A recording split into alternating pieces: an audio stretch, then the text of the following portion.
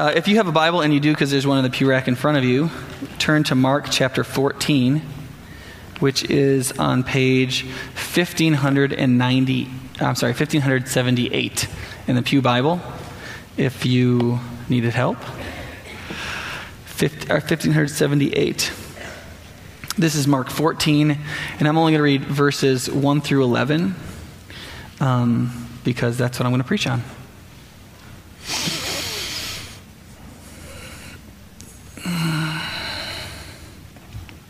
I'm reading on the NIV translation.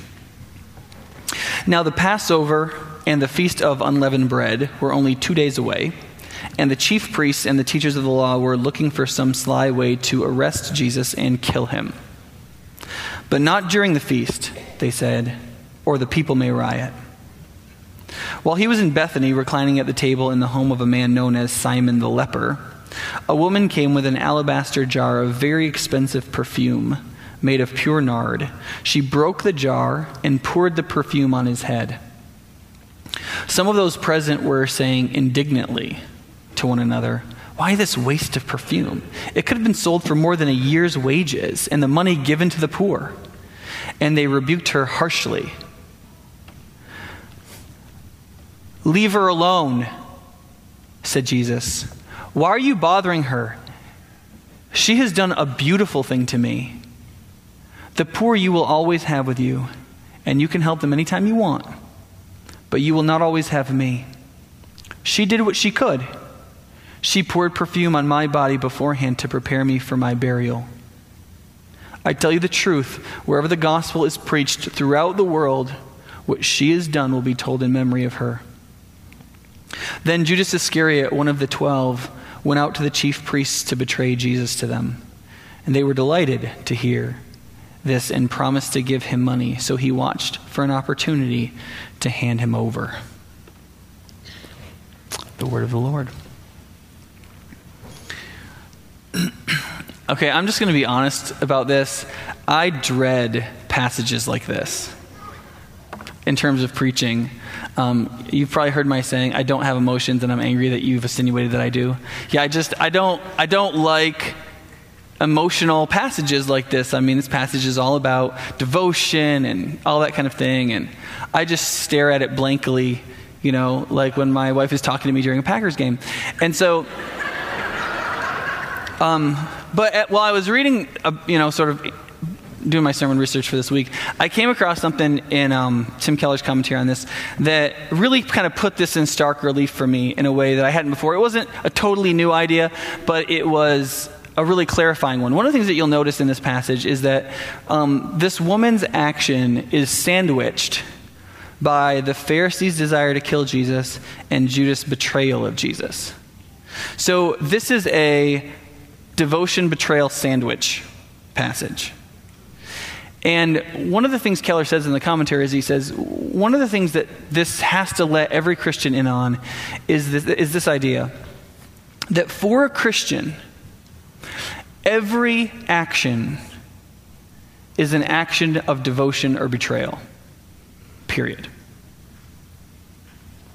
Because the minute you are related to God, and He is Lord, and you are His son or daughter, and He is the Father, and you are one in Christ, and you are in Christ, and Christ is in you, and the Holy Spirit has made His habitation in you, and you've become a temple of the Holy Spirit, and all of that has happened, then every action you do is in the context of a relatedness with somebody that you love. Just like if you're married and have children, every action you do isn't just your duty or not your duty. Every action is an action of devotion or betrayal towards your wife and towards your children, or towards your husband and towards your children, or towards your parents. Because that relatedness exists, just because that covenantal relationship is, by definition now, every action for the rest, as long as you both shall live, is either an action moving towards betrayal or devotion. Every single one. That's a little stark, isn't it?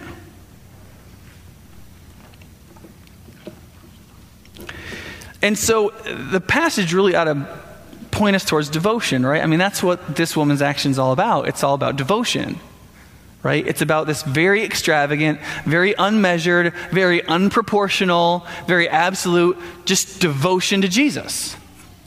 And one of the issues that comes up with this is that really, really deep, unmeasured, unproportionate, absolute devotion is something that's very deeply distrusted today, isn't it? We have a word for it. You know the word? To call somebody who's really devoted a mad dog? Fanaticism, right? That's the word we use. That's whenever we think somebody's too devoted to something, we just call them a fanatic, and that just means they're a crazy dog, and we don't have to argue for why we think they're too devoted to something, right? So a few months ago, I was watching a debate at one of the Washington, D.C. colleges between Newt Gingrich and Howard Dean. And they were having an exchange about whether or not religion should be in the public square. And Howard Dean said, it's not religion that's the problem, it's religious fanaticism that's the problem. And of course, that's not the first time I'd heard that. I mean, you've heard that a lot, right? It's not religion that's the problem, it's religious fanaticism that's the problem. That is just one of the most soft-headed things I've ever heard, frankly. And I'm not picking on Howard Dean, because I've heard Republicans say it, I've heard lots of people say it, probably at some point I said it and thought it. I just can't think of an idea that there's a few that have more popular appeal but are more ridiculous than the idea that it is the intensity of devotion that's what's wrong with religion or anything. Think about it. Is it really the level of devotion, or is it the idea one is devoted to that creates the problem? Is it the fact that a terrorist is extremely devoted to an idea, or is it the fact that he's devoted to terrorizing that's the problem? Right? Let's use the gears, right? This isn't really hard, is it? Or you can think about it this way. Is emotional moderation really what's necessary to change the world? If we want the world to be a better place, what we need is more people with completely moderated emotions. That's what's necessary, right? If people were a little more half-hearted about things, everything would be better, right? Now, there's some people who believe that. There's some people who really believe that if people are self-interested in their own economic place in the world, they don't want to risk that, and therefore they'll go with the flow. And then the sociological or governmental structures we put around them will herd people, and we won't get violent. There are people that really do believe that. I think it's ridiculous. I think we'll get a terrible world. And I don't really believe that most of the great people that brought about change in the world, it would have been better if they had been a little bit more balanced or proportional in their ethics. Would it have been better if Gandhi had been a little less fanatical?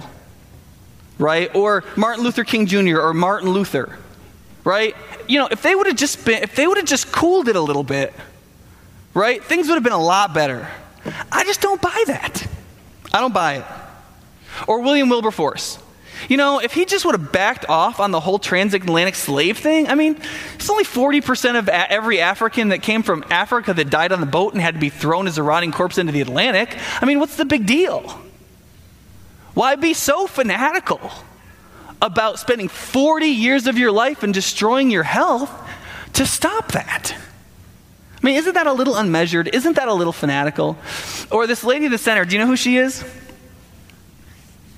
Her name's Catherine Bushnell. Anybody know who Catherine Bushnell is? She's a Wisconsin hero. Okay, Catherine Bushnell was a medical doctor in the 1880s. She was part of the Christian Women's American Temperance League. She was an evangelical Christian, and what had happened was in the northern mining and lumbering camps of northern Michigan and Wisconsin, you had lumbering camps that were just all men, right? So if you have these lumbering and mining camps that are all men, what do you just have to have? Well, of course, brothels with 13 and 14-year-olds under whip and bulldog, right? Of course. And so in northern Wisconsin and northern Michigan, there were these brothels attached to these mines and these lumber yards that took in these basically white slave girls who were 13, 14 and up, who were kept forcibly in slavery. The Wisconsin government sent a government agent out to check it out to see if the government should intervene. After going to one brothel, the man returned and said, "It's okay, everything's fine, nothing needs to be done." Catherine Bushnell read a medical report from Ashland where one of these girls had been doused with gas and set on fire, and the coroner's report had the man's name in it, and he hadn't been charged. She just went buck nuts on the thing. She worked at it and worked at it and worked at it and worked at it, and because of her work and because of her publicizing this and because of that injustice got remedied. Because she faced death, it's because she was a fanatic. Straight away, she was a fanatic. She was totally committed to the crazy idea that 13 and 14-year-old girls shouldn't be repeatedly raped and enslaved in northern Wisconsin. So you tell me, is it the intensity of emotion that's the problem? Or is it what our emotions are intense about that is the issue?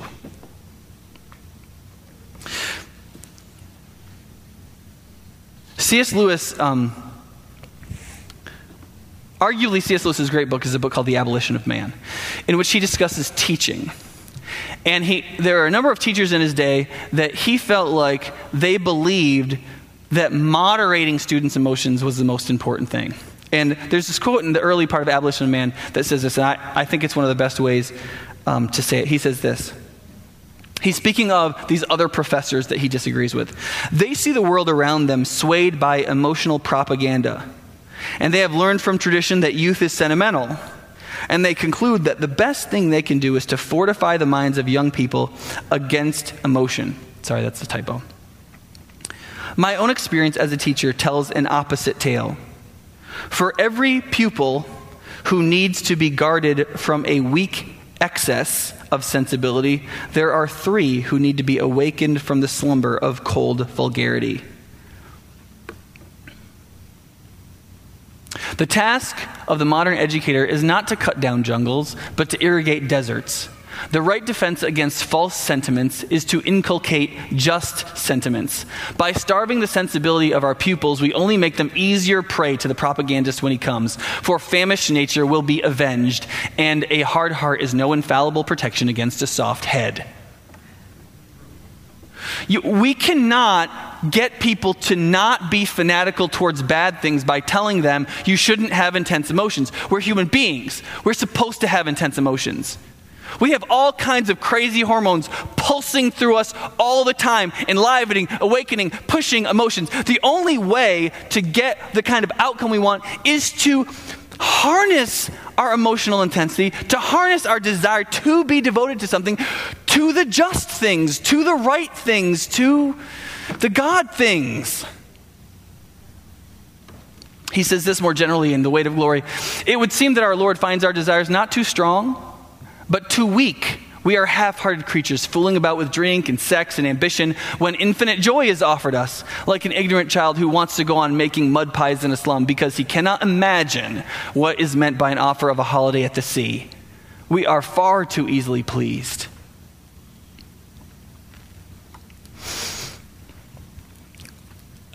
I think the central idea in this passage is that you've got a woman who shows devotion to Jesus that is all out of proportion, all out of regularity, all out of moderation, and all out of measure to the norms of even Jesus' closest disciples.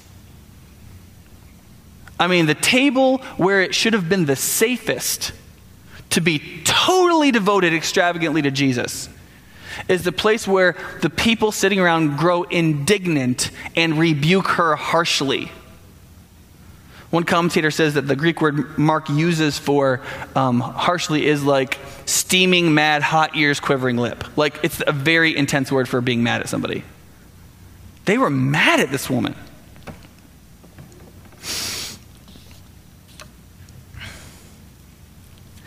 And I think what we need to then take from this passage is that Jesus he is not seeking moderate men and women. He's not. He's not looking for half-hearted, moderate people. He's looking for people seeking an intensity and proportion of devotion that he looks at and says, that's beautiful. It's beautiful. There's only one place in Mark's gospel the word beautiful is even used. Right here. This woman's action is beautiful. It's not sensible. It's not, there's something practical about it. It's not a task. It's an extravagant expression that has an aesthetic value. That is, it's beautiful. Okay, I want to do two things this morning pretty quick. The first is, I want to talk about a little bit about this passage in the Bible and how it relates to our devotedness to Scripture. And I want to do that kind of fast. And then I want to come back to this idea of devotion, okay?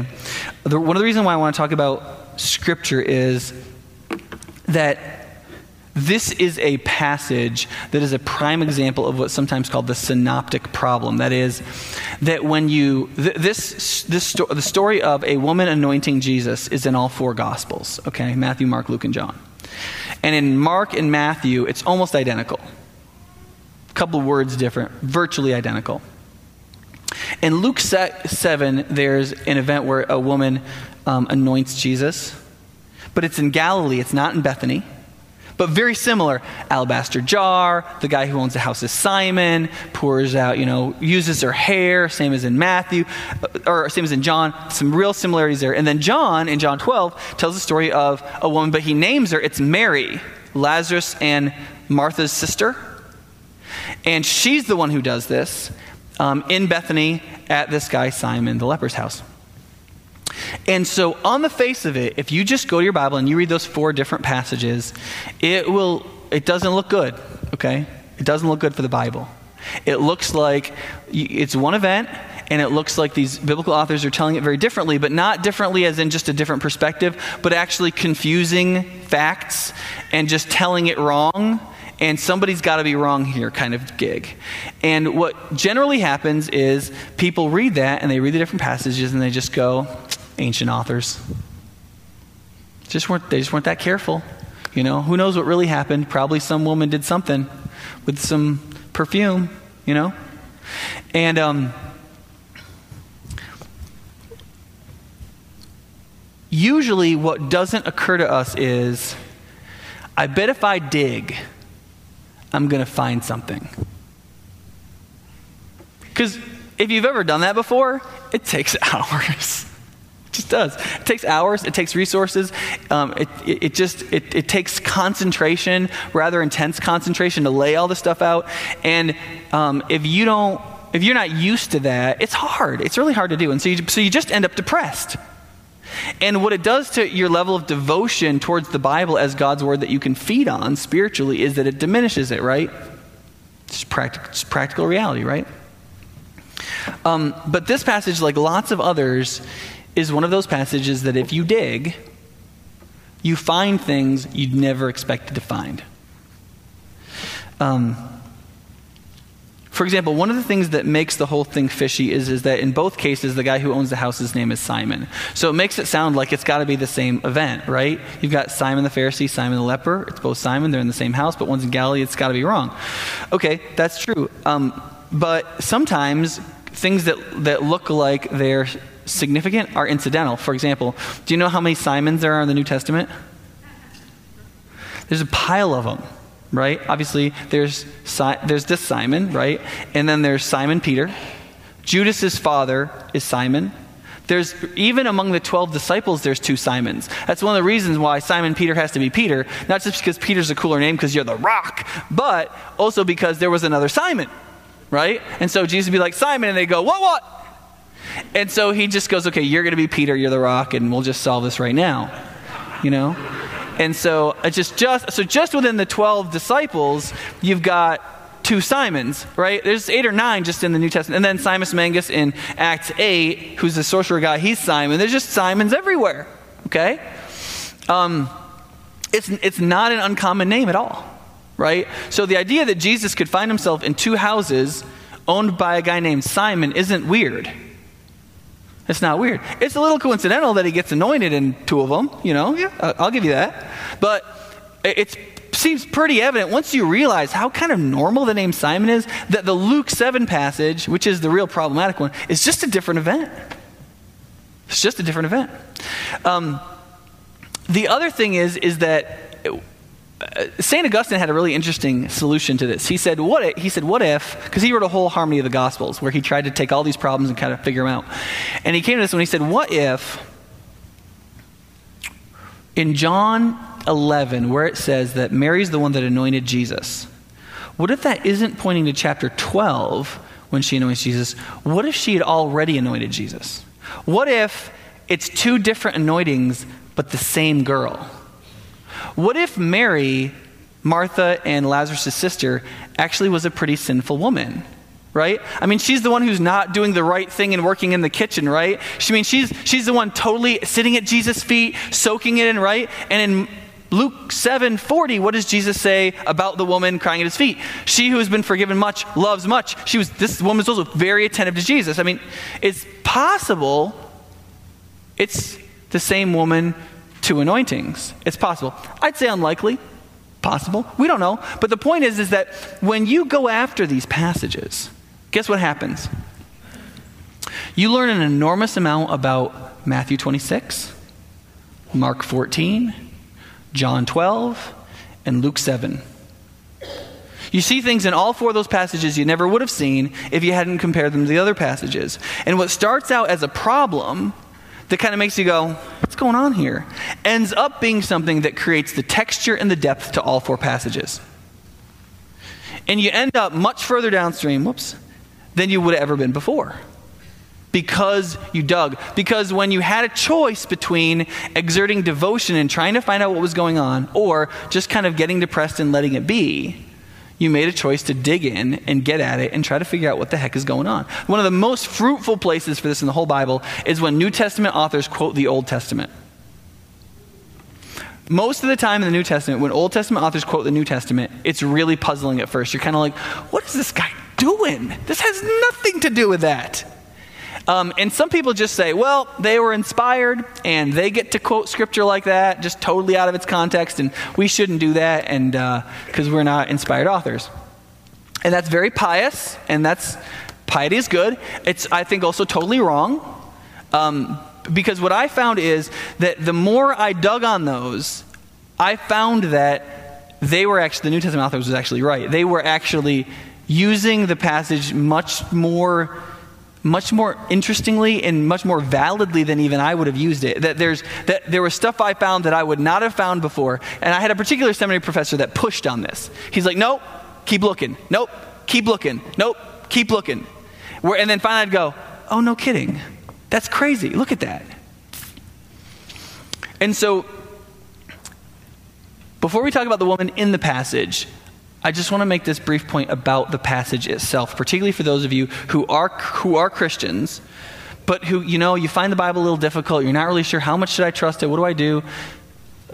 In most of these cases, what you will find is if you will give the Bible a balance of devotedness, if you'll press in there and go after it, or get somebody to help you who's good at doing that, you're going to find that you're going to come out with more texture and more depth than you ever had before. That's what you're going to find. And one of the things that you also need to remember too is, if there are four testimonies of Jesus' life, do you really want them to be identical? I mean, think about that. Let's say somebody's being tried for murder. There's four witnesses to acquit her. Let's say you're her, right? You're on trial for murder. You don't want the four witnesses talking about you to say the exact same thing, do you? You don't. And even a few little minor discrepancies that the other lawyer attacks is actually good. Why? Because if everybody's stories agree, do you really believe it's four separate witnesses? Of course not. Of course, it's like when you have three kids and they all get in trouble at the same time, but they know you're coming, And then you ask them what happened, and they all tell you the exact same thing. We don't know. Something just fell. Daddy, gravity didn't work right for like a split second. Right? And they all say it. What do I know? They're lying, right? That's what I know. So if one of the things we need to recognize is you don't want all four Gospels to easily harmonize. The minute you have all four Gospels that easily harmonize, you've got one witness to the resurrection of the Lord Jesus. In the Gospels, at least. You still have some others, but whereas when you see these sort of apparent discrepancies, things that you have to work to harmonize, that's all good if you think of them in terms of a witness to something that actually happened. Does that make sense?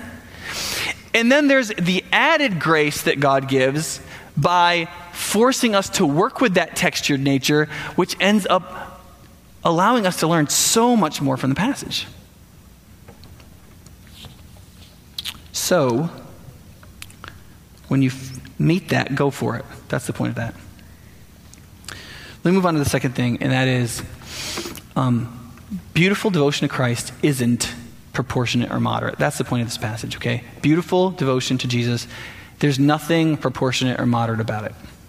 And when your faith starts to moderate and get proportionate, what that means isn't that you're becoming more mature. It means that you're slowly growing to love the world again more. That's what it means. I'll get to why that is in just a minute. There's nothing proportionate or moderated about devotion to Jesus. Now, when you look at this episode, these 11 verses, the climax of this episode is really easy to miss. Because we're not very good at hearing really short stories and then filling in all the details, particularly since we didn't live in the first century. But one of the things that we need to recognize is that the alabaster jar that gets broken here is a kind of stone, okay? So what's happening here is this woman has a relatively good-sized stone jar full of a pure perfume that's really designed to be mixed with other things. It's a perfume base. And so, and it's worth a year's wages for a blue-collar worker. Okay, so it's worth like $30K to us. Okay, so this woman essentially busts out this stone bottle, breaks the top off of it, pours $30K worth of very intensified perfume base onto somebody, and then just keeps going. And this is all happening in a relatively small room. Okay? It's not really uncommon for a rabbi who's the guest at a house to be anointed. Somebody has a little jar of oil, they put, it's mixed with something, they put a little on their hand, they anoint them out of respect and honor. But this is really nutty, okay? It's really important to recognize how nutty this is, okay? This is probably a family heirloom. You don't just get a year's salary and a bottle of perfume. It's a major family asset, okay? Because it could be, in difficult times, it could be sold. So she's giving up an enormous amount of material security, not just looking silly in front of a bunch of men, okay? And it is way more perfume. It's really crazy. It makes it sound like if Mary had a 5-gallon bucket of this stuff, she would have dumped it all on Jesus, okay? That's what it sounds like. And so, think about what this would be like for you. You have a friend, you go to the mall, and your friend's going to somebody's party, like a birthday party or something like that, or like an engagement party, and they decide they're going to spend a year's salary on a gift for the engagement party, and they're going to buy something perishable, okay? So it's an engagement party, it's a big deal, but it's not that big. It's not everything in the whole world, and they decide to buy $44,000 worth of flowers, okay, for this engagement party. And you're just kind of like, you're crazy. You're just crazy. I don't know about you, but I'm one of those husbands that never buys flowers for my wife. Now, we've been married 13 years almost, to 12 years, and I've bought the woman flowers twice, okay? Twice. One time, a friend of mine gave me an ex-girlfriend's flowers, and I gave them to her, and that didn't go well. But yeah, you can hear that story another time. But I've only, and here's why. I can't part with the $50. I can't do it. I cannot take 40 or 50 bucks and hand them over for something that's already dead. I can't do it. And I asked her, I was like, baby, do you really want me to? Because I will. I'll cut this arm right off. Like, I mean, you want, and she's just like, because in my mind, I'm like, I'll buy you a camping headlamp for $40, man. I can buy you like a new Teflon pot. I can buy you a headlamp for camping. I can buy you something you'll actually use. I mean, it's not already dead. Right? You see, this woman didn't do something for Jesus that was going to last. She dumped $30K on a 3-day at best investment of effect, at best. It's like buying $40,000 worth of flowers. Just because you love somebody. I'm going to buy you, I mean, can you imagine what happened? My wife comes home from New York next week. I've got $40,000 worth of flowers in the house for her. She comes home. I'm like, baby,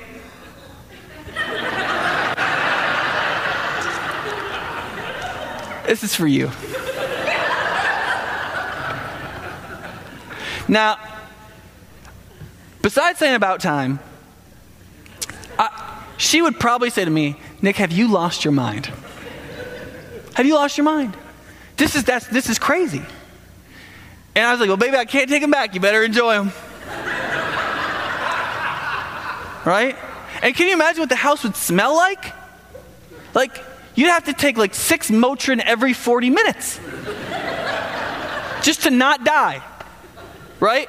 But like, that's what's happening. So when the disciples say, are you kidding me? That's totally normal. Okay? The disciples are not just these curmudgeon-y cynics, okay? They've been with Jesus for 3 years. They sort of get what he's talking about. They're starting to understand the sacrificial thing. They're starting to see that judgment's coming on the temple and that there's a whole other way to follow God. And they're starting to get this. And then this woman does this, and they're like, what? This is crazy. You got to realize that is exactly what you would do. That's what I would do. If we were all sitting there, we would be like, what did you just do? I mean, couldn't you use like 2 drops of that and then sold the rest and given it to the poor and we'd all still have a headache, you know? Like,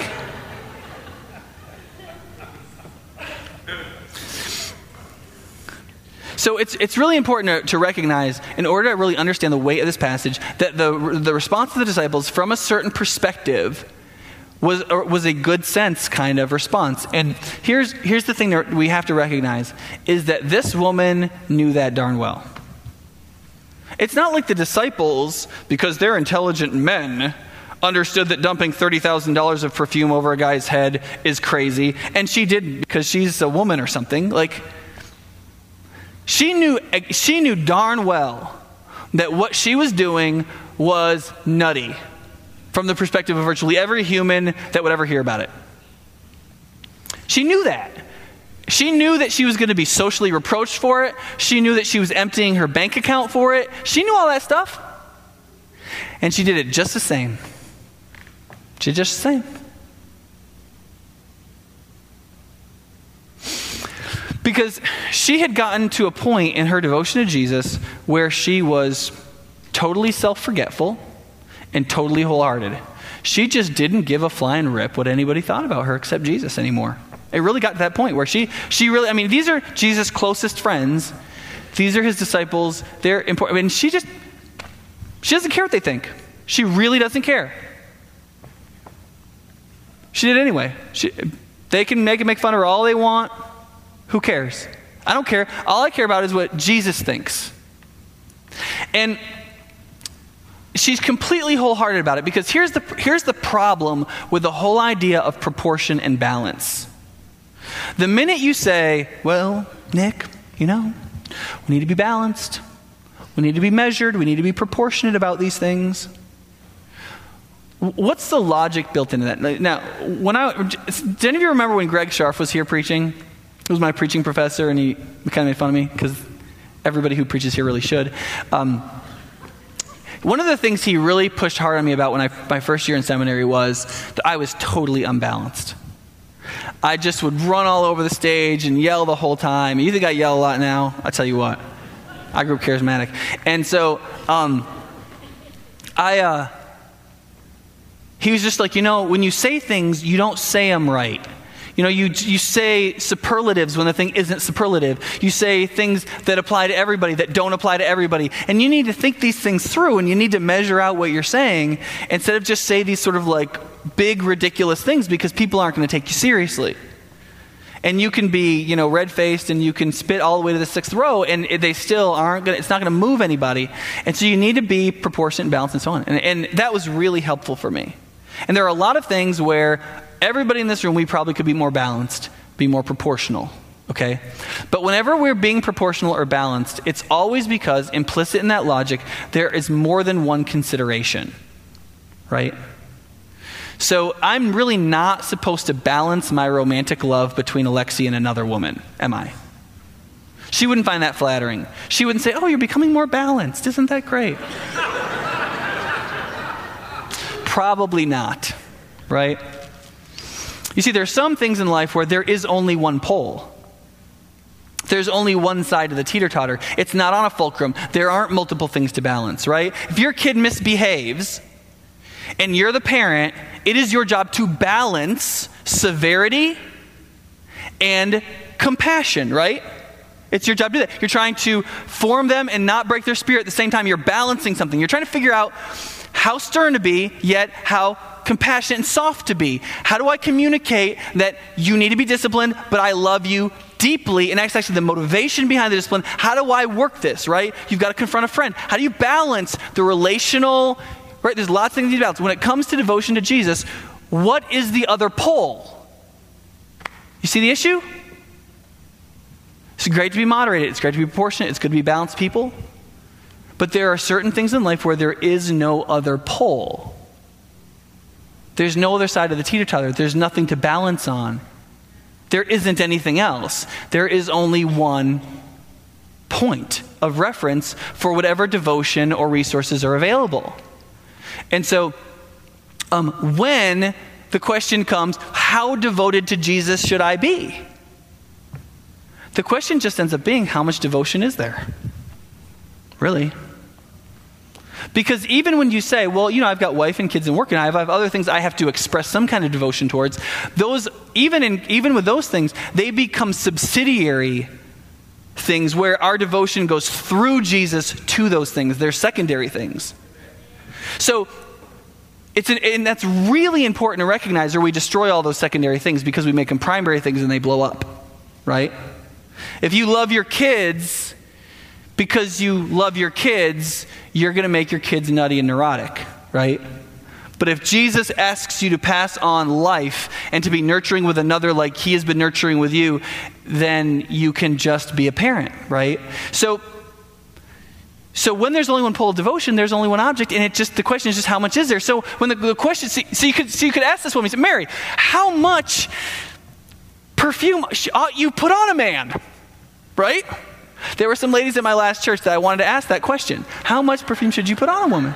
Honestly, right? But you can ask, because you could say, well, he's a human man, whatever, there's a certain portion of perfume you might put on a human being. But if you're anointing them out of the motivation of expressing your level of devotion, then you just end up turning the bottle over. That's all there is to it. You just use all of it. If it's $30,000 worth, it's $30,000 worth. If it's a 5-gallon bucket, it's a 5-gallon bucket. That's just all there is to it. He gets it all. You see? And that is the offensive idea that broke Judas's back. Do you notice that? Both Matthew and Mark tell the story that way. That it was that event that Judas says, if he feels this way, I'm out. I'm out. He doesn't understand money. He doesn't understand these kinds of things. He doesn't understand how this stuff is supposed to work. I'm going to go to some people that do. And this is what this is what caused Judas to leave. The other Gospels tell us that he slipped out during the Last Supper. But this is the event that closed the deal. That this is the kind of devotion that Jesus deserves. And the reason why I think that this is important for us is because this is an enormous temptation in a sophisticated, high-minded city like Madison. The temptation for us to be like the disciples and to see that kind of extravagant generosity and devotion and to cynically nitpick at it and say, well, I mean, it's not nitpicking, but it's a high-mindedness of, don't you realize what the other opportunities you had? Don't you see the array of possibilities? Don't you understand that if you were more sophisticated, you would have realized you should have done something significantly different? I mean, I think that that's the sort of culture we're in. That's what this is the culture we live in. And I don't mean culture as in like those people out there. I mean, this is our city that we're a part of. And it's very easy for us to act like the disciples. James Edwards, a commentator on this passage of Mark, said this: "The world has never had a problem with religion in moderation." Sorry, that's the wrong quote. There it is. "The world has never had a problem with religion in moderation, nor does it have a problem with immoderate wealth or power or sex or influence. But it does have a problem with too much religion." And one of the reasons why this is very important for us as a church that wants to live for Jesus in the city in a way that's not self-righteous, but in a way that is truthful, is we have to recognize that it is this kind of extravagant, unmeasured devotion that is the thing that can show the bankruptcy of the kind of sophistication and cynicism that keeps people from looking at Jesus. It is usually not calling the fake thing a fake thing that helps people see it's a fake thing. It is putting the fake thing next to a real thing that totally blows away the fake thing. So, for example, that's a puppy, right? And you can convince a child that that's a puppy until they see one of these. And then that's not really a puppy anymore, is it? That's a puppy. It's a simple fact. That's all. And it is only real devotion that shows sham devotion. It's only real humility that shows self-righteousness. It's only real sacrifice that shows sham love and high-minded apathy. It's only real generosity that shows greed for what it really is. In the Screwtape Letters, the demon Screwtape says it this way. He says, "Thus, if you are trying to damn your man by the romantic method, by submerging him in self-pity from imaginary distresses, you would try to protect him at all costs from any real pain. Because, of course, 5 minutes genuine toothache would reveal the romantic sorrows for the nonsense that they really are and unmask your whole strategy." Right? So, if you find meaning in being kind of oh, my life is so hard and there's all this drama and I have so much pain. Screwtape is if you get somebody to work in on themselves in gloom like that, and that's how we're trying, don't let them have a toothache. Because the minute their tooth actually hurts and they remember what real pain really is, they'll realize all of this thing they're doing is just a total sham. And it's the same thing with almost all the things we want to overcome culturally. We're not gonna make any real hay by just going, "Oh, we don't agree with those people. They're wrong. They're just wrong." And they'll just say that right back at us, right? And then we'll spend our whole life just trying to be a little nicer than them in how we say it. Which really will equate to usually us being just a little more snide, right? But it takes that reality to blow away what's not real, right? Now, here's the problem with all this, is that you can't do it by just telling yourself to do it, can you? You can't walk out of church today and say, I'm supposed to be fully devoted to Jesus. I'm supposed to not have a measured proportion of my heart given to God. I need to give everything in my heart to God. Let him give me back everything he wants to be a subsidiary passion, and then I will be passionate in him towards those things. And that's what I'm going to do. And gosh darn it, I'm going to, pull myself up by my manure bootstraps, and I'm going to get there from here. That's not going to happen, is it? And here's why. Because it takes beauty to inspire devotion. Where are you going to get that beauty? Where are you going to get the beauty? Because just guilting you isn't going to work. Law isn't going to do it. Something has to be inspiring to inspire you. That doesn't require a task. It requires an aesthetic. It requires beauty. Where is that beauty going to come from? See, that's an important question. And the reality is it comes from the one who did for you what this woman did for Jesus. Jesus' devotion to you is totally out of all proportion to anything you could deserve, and is only in relationship to what you need. And it is a beautiful, beautiful thing. It was not a precious stone jar that was broken. It was his body that was broken. And it was not an expensive Indian perfume that was poured out. It was his lifeblood that was poured out. And it was not devotion that was deserved. You see, when the woman poured that stuff on Jesus, that was devotion that was deserved.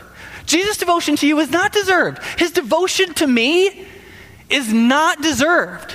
He didn't anoint a holy rabbi when he anointed me with salvation, or you. He put perfume on an already dead man or woman.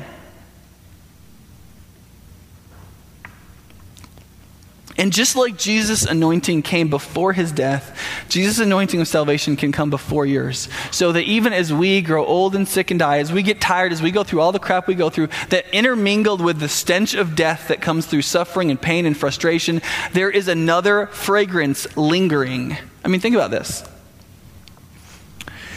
Have you ever thought about the rest of the Passion story after this? I mean, have you ever wondered if John just didn't include Pilate while he's interviewing Jesus going, what is that smell? Why do you smell that intensely? Like, what is going on? I mean, just think, before the Sanhedrin, in the jail, they throw him in a pit, in a jail, and all the people in the house are like, what is that smell? Like, do you have any Motrin? Like, what is going on? I mean, he's going to the cross, right? Bleeding on the cross. And people see that. And yet, there's this fragrance filling the air around him. This beauty, this perfume. They're watching a dead man walking, go to the cross, and they smell this fragrance of beauty. And I'm sure most of them did not put it together. But think of that, how his providence did that those men and women stood there and smelled the beauty of the Savior, not even recognizing it. It was just a common grace that God gave. Right? And this woman didn't do it for that reason. She didn't do it because it was practical. She didn't do it because God had some really interesting, providential, thematic, whatever. She just had a bottle of perfume. She was totally devoted to Jesus, and she just put it on him because she just had to show him she loved him. That's it. That's all there is to it. You can't plan it. If you plan it, the beauty goes away. It's got to be a spring of devotion, responding to beauty, creating beauty that's totally wholehearted and totally self-forgetful. And if we're moderated, it's because there is another love chaining us back. And my love of my money and my leisure and giving my kids all the advantages, all of those are chains keeping me from the canvas.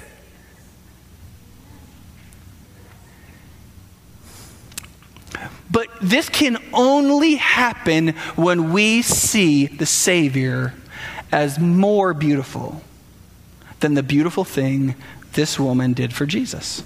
That's it. And some of you, all I can do is invite you, just let the Holy Spirit come and break open the stone jar of your heart and dump out whatever's in there and put in the fragrance of salvation. Just let him do it. Just come to Jesus. Just come to the beautiful one. Let him make you beautiful by putting a devotion in you that has no measure, no limit, no proportion. Or let him do it again.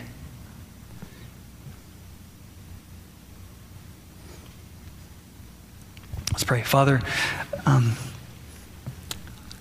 you are the one who said through the Son that everywhere the gospel would be preached in the world, this woman would be remembered. And it took me a really long time to figure out why the heck that would be.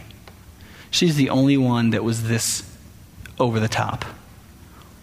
She was the only one that was this extravagant. She really was the only one that was totally out of all measure, out of all proportion, out of all moderation, and gave herself, whatever she had, totally to you. And so we thank you for Mary.